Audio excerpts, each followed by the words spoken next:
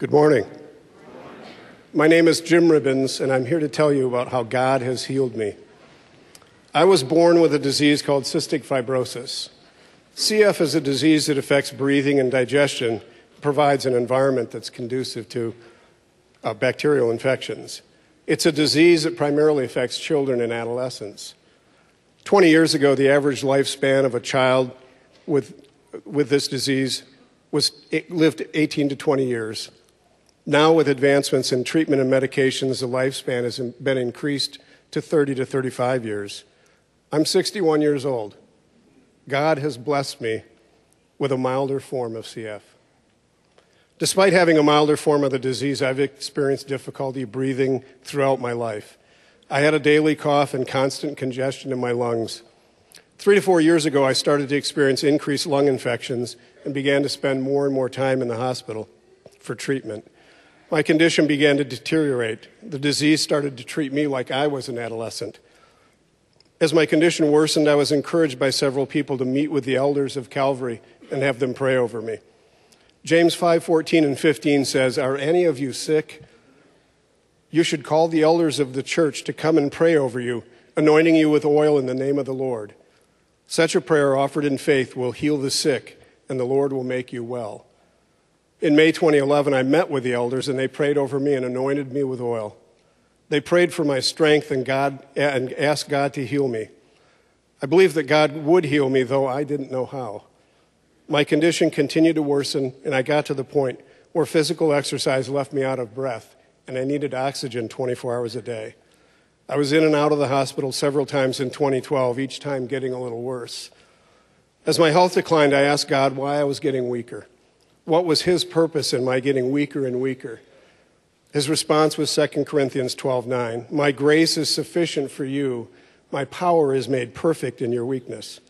I didn't know exactly what that meant, but I continued to meditate on that truth, continued to pray that God would show me what he meant. My health continued to get worse, and I began to believe that God would heal me by calling me home. And I began to prepare for that possibility. A year ago, I had a double lung transplant. I stand before you healed by God.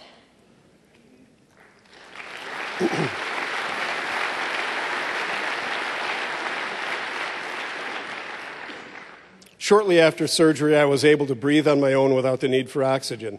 I no longer have cystic fibrosis in my new healthy lungs.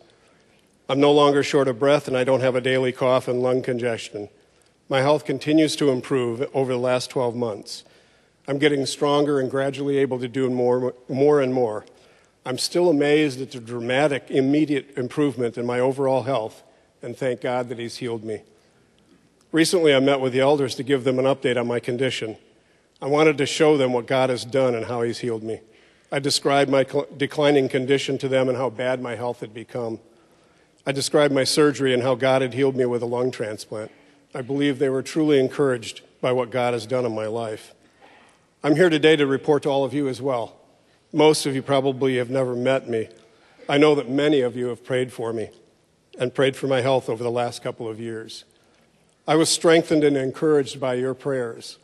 I want you to know that your prayers are powerful and that God answered them. I believe God healed me not for my benefit, but for his glory. I've asked God to use me in my healing for his purpose and his will. I would encourage any of you who are sick to meet with the elders and have them pray over you. God is still in the healing business.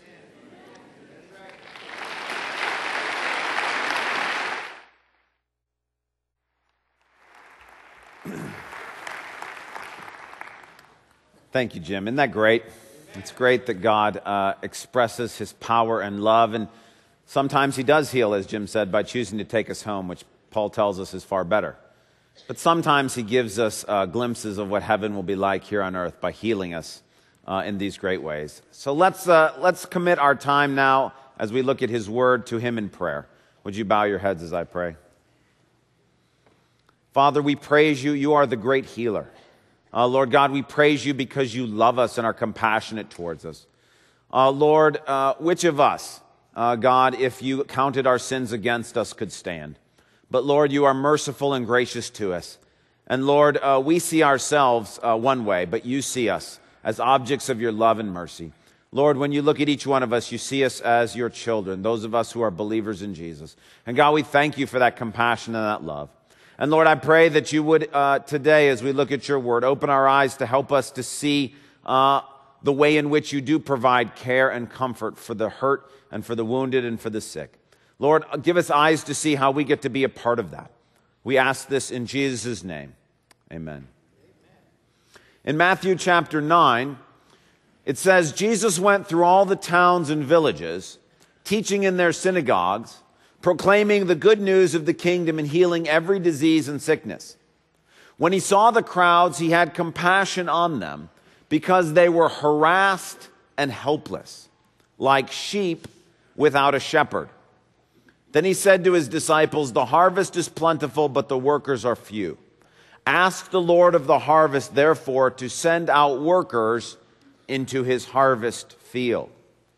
Now, when I hear that passage read, I'm not surprised that when God looks at me in a condition of being harassed and helpless, that he has compassion on me. It comforts me to no end to know that is how he looks at me. That he doesn't look at me or you if you are going through a difficult season of life, if you are feeling harassed or helpless, that the emotion that is right now in God's heart as he looks at you is not judgment or anger or condemnation, but compassion. And it's great to know, and it's not surprising in the least, that the God who is love looks at us in our times of difficulty with an extra sense of compassion and feeling. But I'll tell you what is surprising is what Jesus seems to say is the way in which God provides help for us in the midst of times in which we're feeling harassed and helpless. You see, from that passage, Jesus seems to say that what we need is a shepherd to come alongside and care for us.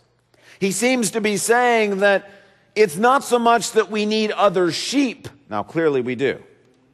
But he's saying when he looks at us harassed and helpless, he sees us as sheep who need a shepherd. We need a spiritual leader to come alongside and to help us and to bless us as we walk this journey. Now, the reason why this is surprising for me to hear Jesus say that is because it's so easy to be jaded and cynical about leadership.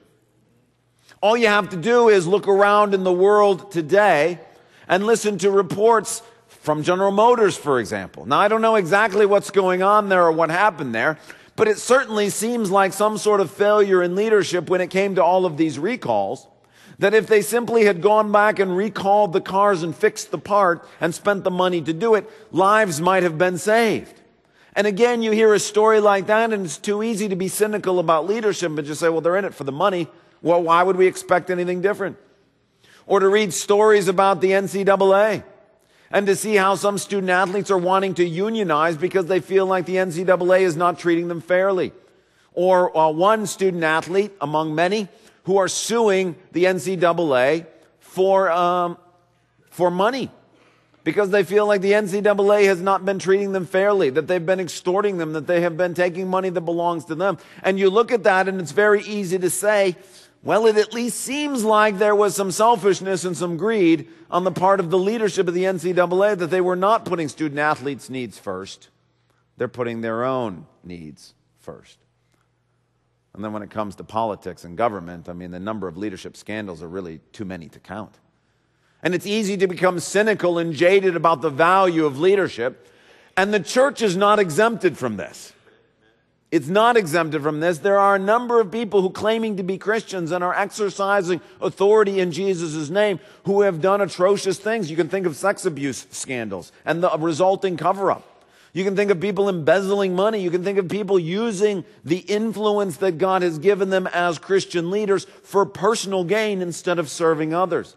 And it's easy to become jaded and cynical about leadership and to conclude that leadership must be part of the problem rather than part of the solution. But Jesus seems to be saying that when people are harassed and helpless, what they need is a shepherd. Now you say, well, I agree with that. We need Jesus. We need Jesus as our good shepherd.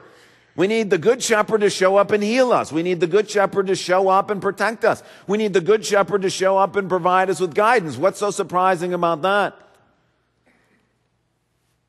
Well, this morning, we want to talk about how it is that that good shepherd, our Lord and Savior, actually supplies that healing and that guidance. And we want to talk about how he's planning on providing for us that loving, tender shepherding care that we need. So if you have a Bible, please turn to 1 Peter chapter 5. 1 Peter chapter 5. We'd love for you, if you don't have a Bible with you, to simply grab one from the rack in front of you or take one from underneath your seat and turn to page 983 in those Bibles. Page 983 in those Bibles. If you turn to 983, you'll be in 1 Peter chapter 5, which is the section of Scripture we're going to look at this morning. As you're turning, I want you to remember, or at least I want to remind you, that last week we talked about John chapter 21.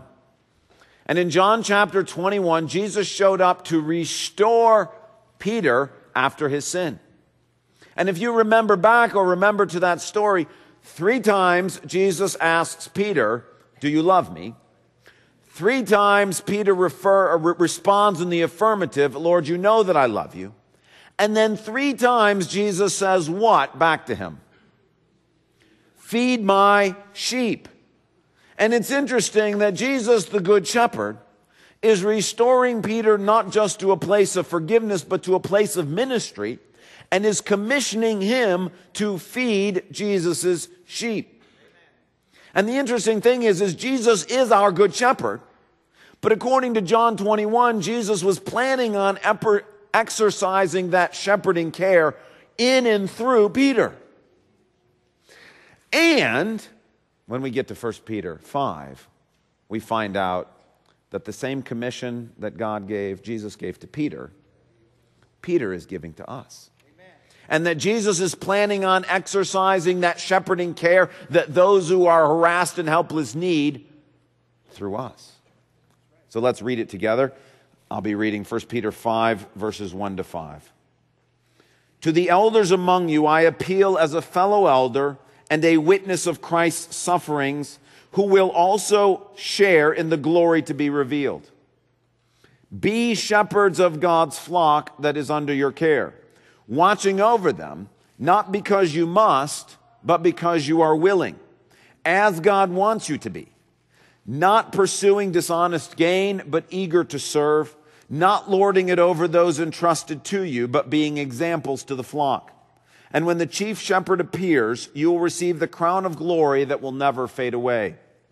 In the same way, you who are younger, submit yourselves to your elders. All of you clothe yourselves with humility toward one another, because God opposes the proud, but shows favor to the humble."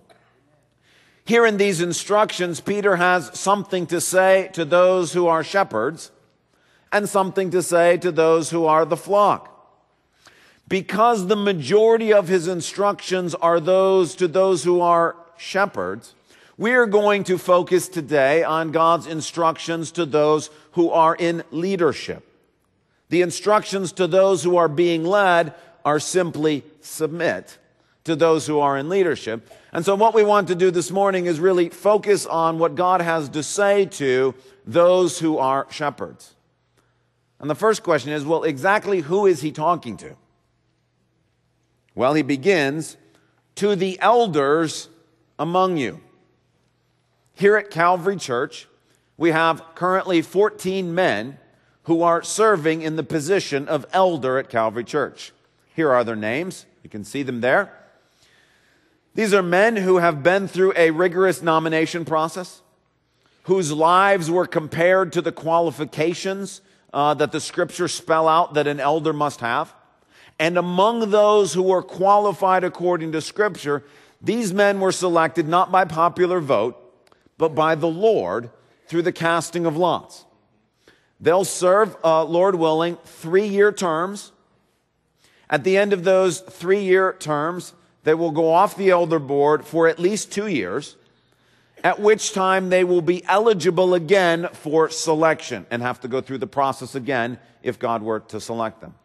Now, the elders of Calvary Church are the spiritual authority of the church.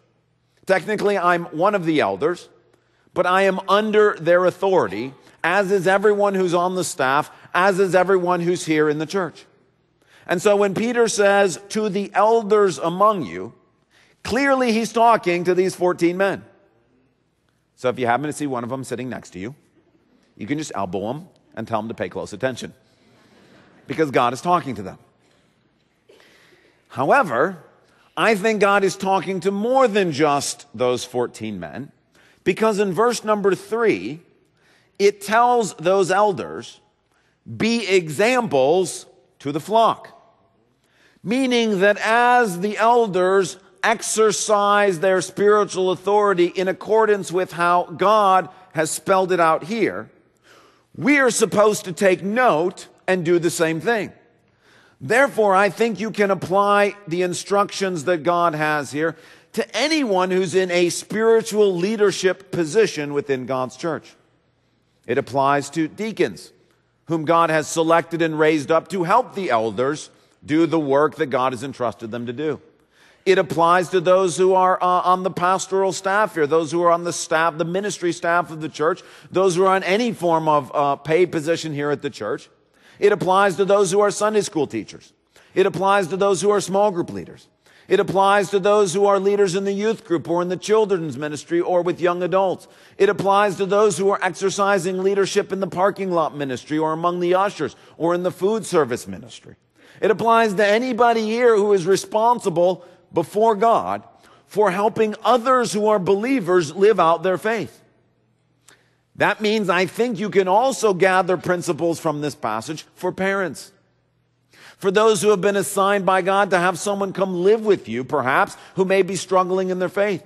To those who are business leaders who are trying to live out their Christian faith in the business community. Those who are teachers who have students that they're responsible for leading.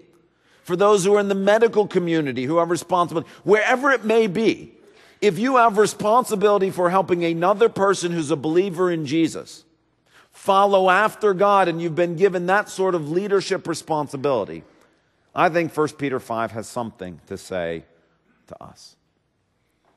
Now, what it is that God is saying to those in spiritual leadership positions can be broken down into really two aspects.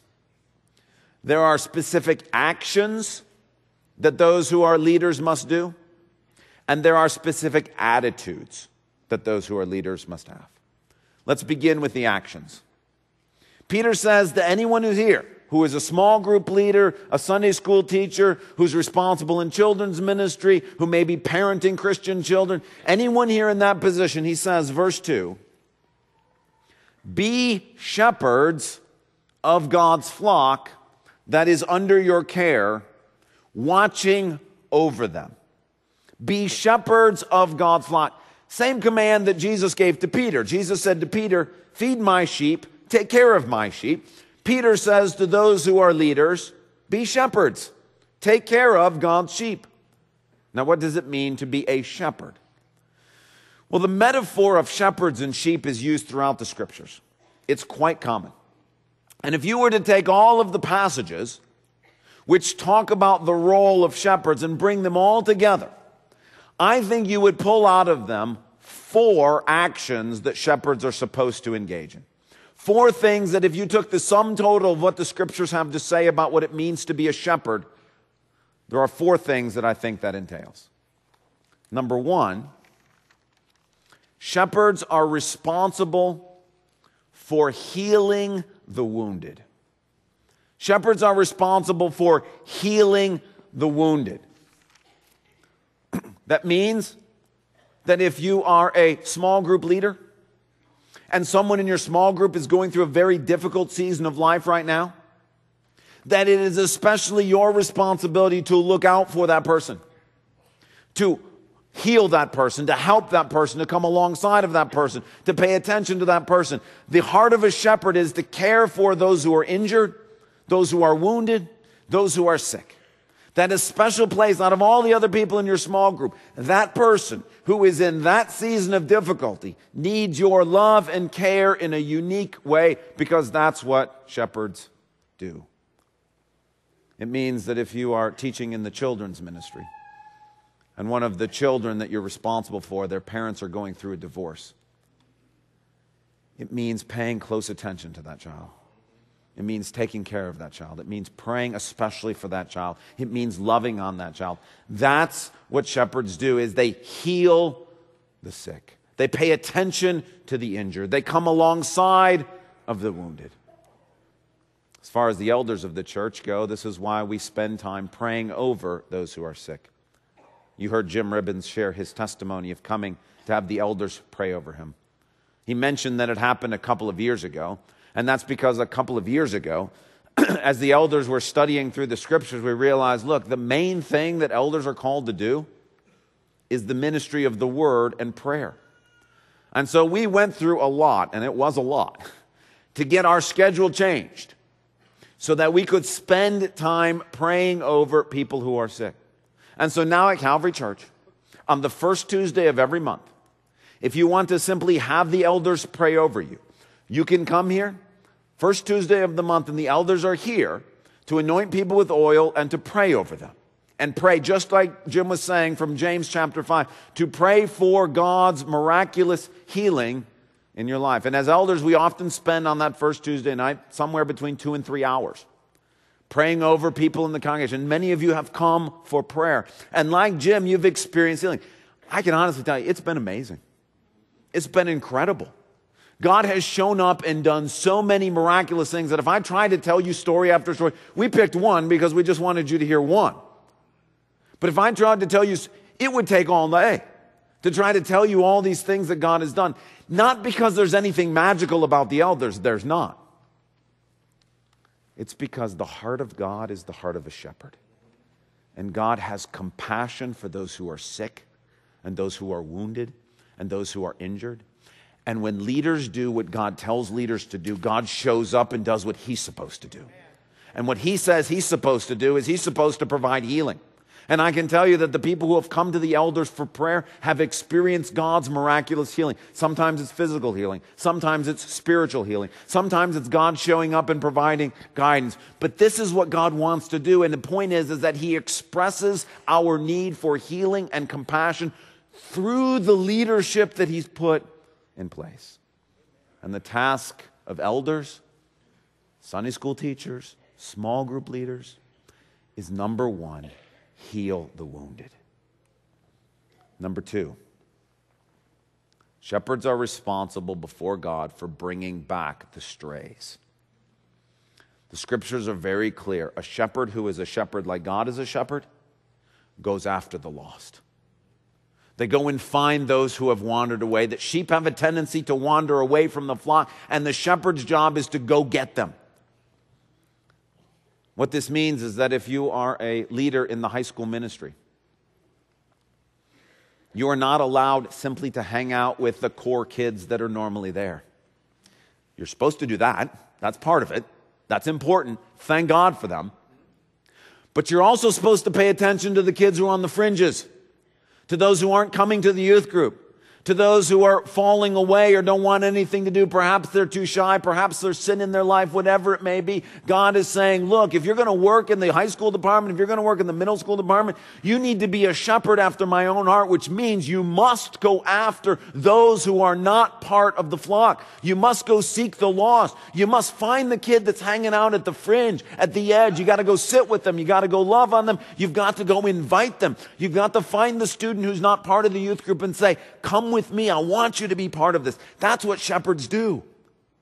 It means that if you're in charge of the ushers here at Calvary Church and there's been someone who's served faithfully as an usher for a long period of time and suddenly they turn in their resignation and say, no, I don't want to do this anymore, and you begin to no longer see them around, it's not enough to just say, well, go and God bless you. We have to go after them. We have to go say, is everything okay? Now, as far as the elders of the church and the leadership of the church, frankly speaking, I don't think we do a very good job with this one. I think in a big church, It's easy to let people hide behind anonymity. It's easy to allow people and just simply assume, well, they must be going to another church. I'm sure they're fine. I haven't seen them for a while. Maybe they're in another service. Maybe God's asking them to do something else, and maybe he is. After all, if God wants to call a sheep to another flock, that's his choice. They're his sheep. But to simply assume that because I haven't seen somebody around, well, they must have gone somewhere else, that's not acceptable.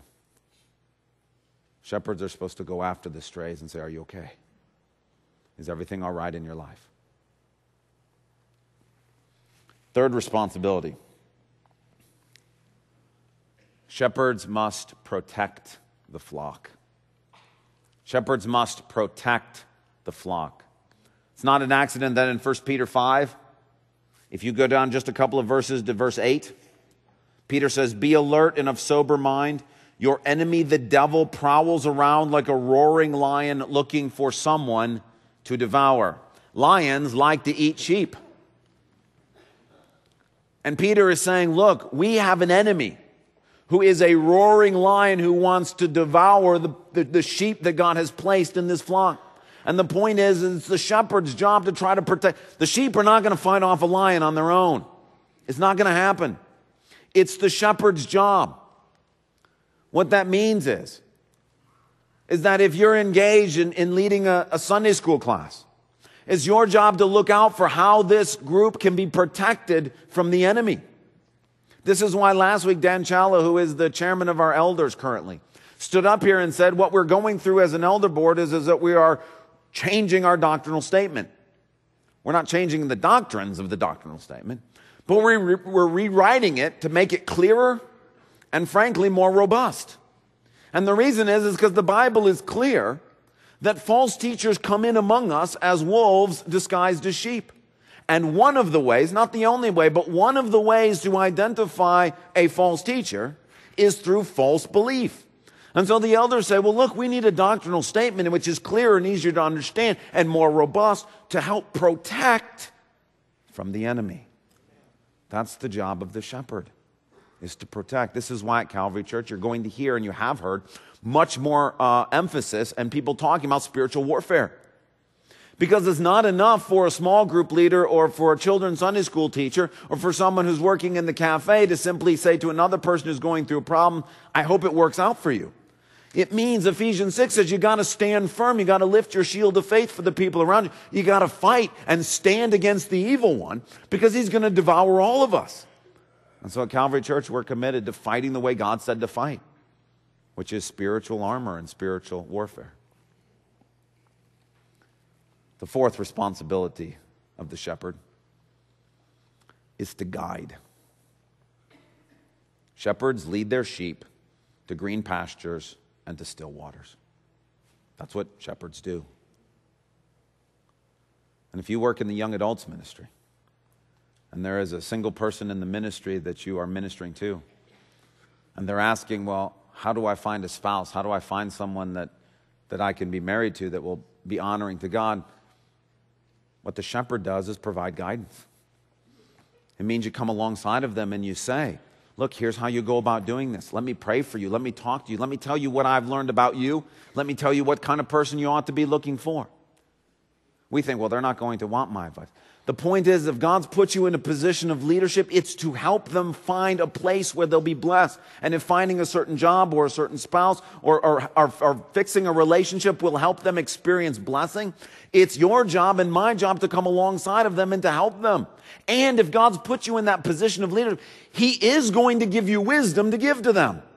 He's going to provide you with advice and guidance that you can share with them. And it's the responsibility of a leader in Christ's church to be willing to say, look, let me help you. Let me help guide you.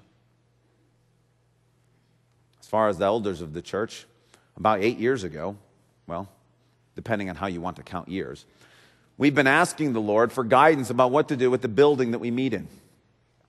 Lord, where do you want us to go as a church with regard to the facility that we're in? And for 8 years, we have been trying to hear what God's voice is on this, and to some success and some struggle along the way. recently God has begun to speak. And so on May 4th, on Sunday morning, just a few weeks from now, we're going to share with you what it is we think God's telling us about where to go so that together as a community we can go in that direction. That's the responsibility of those who are put in the leadership of the position, is to listen to God's voice and to provide guidance. Otherwise, we're just a bunch of sheep wandering around, going wherever we feel like going. And so God has said that shepherds are responsible for guiding. Heal the wounded, bring back the strays, protect the flock, and provide guidance. Those are the actions of a shepherd. But Peter says it's not enough to do the right things. You have to do it with the right attitude. And so there are 4 corresponding attitudes that go with the 4 actions that Peter has spelled out. The first attitude can be found in verse 2. Be shepherds of God's flock. And the first attitude is the realization that whoever you have been called to lead does not belong to you. That it's God's flock. This is not my church. This is not the elders' church. This is not your church. It's God's church. And it's a reminder to each of us. The small group that you lead, that's not your small group. The Sunday school class that you teach is not your Sunday school class. The youth group that you are in charge of, not your youth group. It is the Lord's. And every single person that you are responsible for is one of God's children if they're a believer in Jesus. And it's a reminder to view everyone that we're called to lead as a son or daughter of God. And that we are to treat them as such. And to be reminded that we will stand someday before Jesus and tell him how well we did. That we'll be given an account where if he says to us, I entrusted 6 5-year-olds to your care. How did you take care of my sheep that I entrusted to you? He may say to you, I gave you a small group of 10 people of my precious daughters and sons. How well did you do taking care of my sheep? Jesus says to Peter, feed my sheep. We're not feeding our sheep, it's his sheep. And every leader, no matter how big or how small the ministry, no matter how big or how small the responsibility, even if they're your own kids, it's a reminder. These children are not mine. They belong to God. And I need to shepherd them the way God wants his sheep shepherded, because I'm going to give an account. The second attitude is in verse number 2 also. Not because you must, but because you are willing as God wants you to be. Finding leaders for God's church ought not be about twisting people's arms. It ought not be about guilting people into doing things. It ought not be about saying, look, we've got to have another worker in the children's ministry. Would you please do it? It ought to be about you and I saying, it is the Lord's will for us to lead and care for other people and to exercise those positions, to function in those positions and realize it's God's will that I'm here. If you're in a position of leadership in your small group, if you're in a position of leadership among the food service workers here at Calvary Church, to realize you are where you are because God put you there, and it's God's will for you to lead them. Jesus says, look, I want you, Peter, to feed my sheep. He's still doing that today. He's calling us to feed his sheep. And it's remembering the fact that we are in the positions we're in because it's God's will for us to be there. The third attitude that God wants us to have, also in verse 2, not pursuing dishonest gain, but eager to serve. Not pursuing dishonest gain, but eager to serve. Now, dishonest gain can mean money, but it can also mean something broader than that. And the basic attitude or the principle is not viewing people for what they can provide for me. That if you are in a position of leadership or authority, not looking at people as what can they provide for me. Now, I got to warn you, it's a very, very subtle sin to start doing this. You can begin a Bible study and say, I want to teach people the Bible. That's great. But at some point, you can start inviting people to the Bible study so that you have more people at your Bible study than other people have at their Bible study. And so you can say, well, my Bible study, I got 25 people. It's a very, very subtle line to step over. To say, people that I'm here to serve are actually here to help me build my kingdom and my self-esteem and what I want out of life.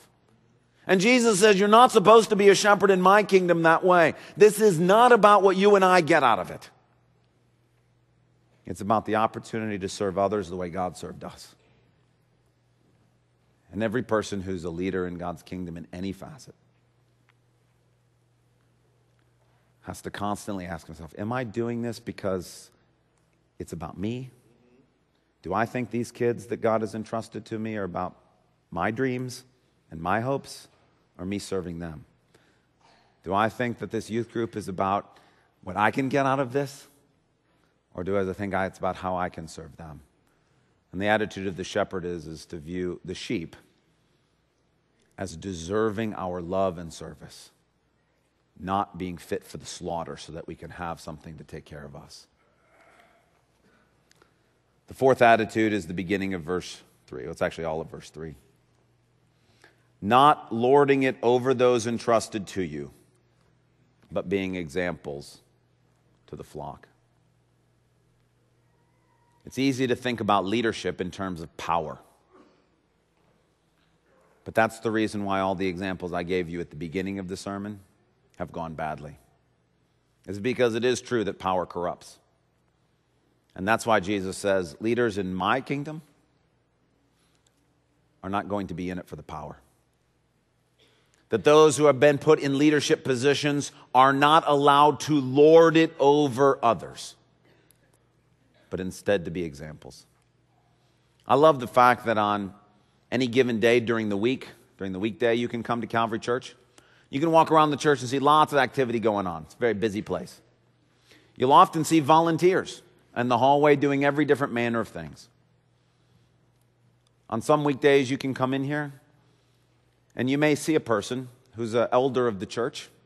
He's not currently serving in that position, but is a former elder, restocking the bathrooms, making sure there's toilet paper and hand towels and all of that stuff. You would know he was an elder of the church or former elder of the church. He's not wearing a name tag or anything that says that that's what he was. But he's the kind of person who thinks, I'm here to serve. And if God asks me to serve in the boardroom where I make decisions, great. And if God asks me to serve in restocking the toilet paper in the bathroom, great. I'm here to serve. I think it's a fabulous example. I think it's a fabulous example of what God is looking for is not people who want to wield power. What God is looking for is people who will say, here I am, Lord, whatever you want me to do. You want me to make decisions about the budget of the church? Great. You want me to put toilet paper in the bathroom? Great. I'm just here to serve. That's the kind of attitude that God's looking for in those who are going to be shepherds in his kingdom. One of the great promises of the Old Testament is that when Jesus comes, when he dies for our sins, when he gives those who believe his Holy Spirit, God says in Jeremiah chapter 3, verse 15, at that time, I will give you shepherds after my own heart, who will lead you with knowledge and understanding. The reason why it's easy to be cynical about leadership is because there are so many bad examples of leaders. So many. In the church and outside the church. The reason why we don't give up hope about leadership is because God has made a promise to his church. I will give you shepherds after my own heart. I will give you people who will do these four things with these four attitudes. It's God's promise to us. And while the shepherds who are here at Calvary and at many other great churches around the world are wonderful people. We're not ever going to do everything perfectly. Your small group leader's not going to do everything perfectly. Your youth group leader's not going to do everything perfectly. The person who runs the ushers of the church is not going to do it. That's not the promise. The promise is not that we will be given perfect leaders. The promise is God says, I will give you shepherds after my own heart who will love you and care for you. And the reason why we don't lose hope is because God's faithful. And I think if we went around the room today, every single one of us could share a story of coming to the elders and having them pray over us and being healed. Having a small group leader come and sit with us in the hospital as we got ready to go through surgery. We could share a story about a youth group leader who refused to let our son or daughter wander away, but kept after them, kept calling them, kept inviting them. We could share the story of a youth group leader that did that for us. Every one of us could share the story about a pastor when we were growing up who chose to love us and care for us. None of us would be here if it wasn't for parents, pastors, elders, Sunday school teachers, shepherds after God's own heart. God has been faithful to that promise.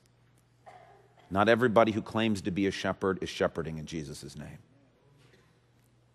But it is a blessing when God does what he said he's going to do, which is provide shepherds after his own heart. Let's pray.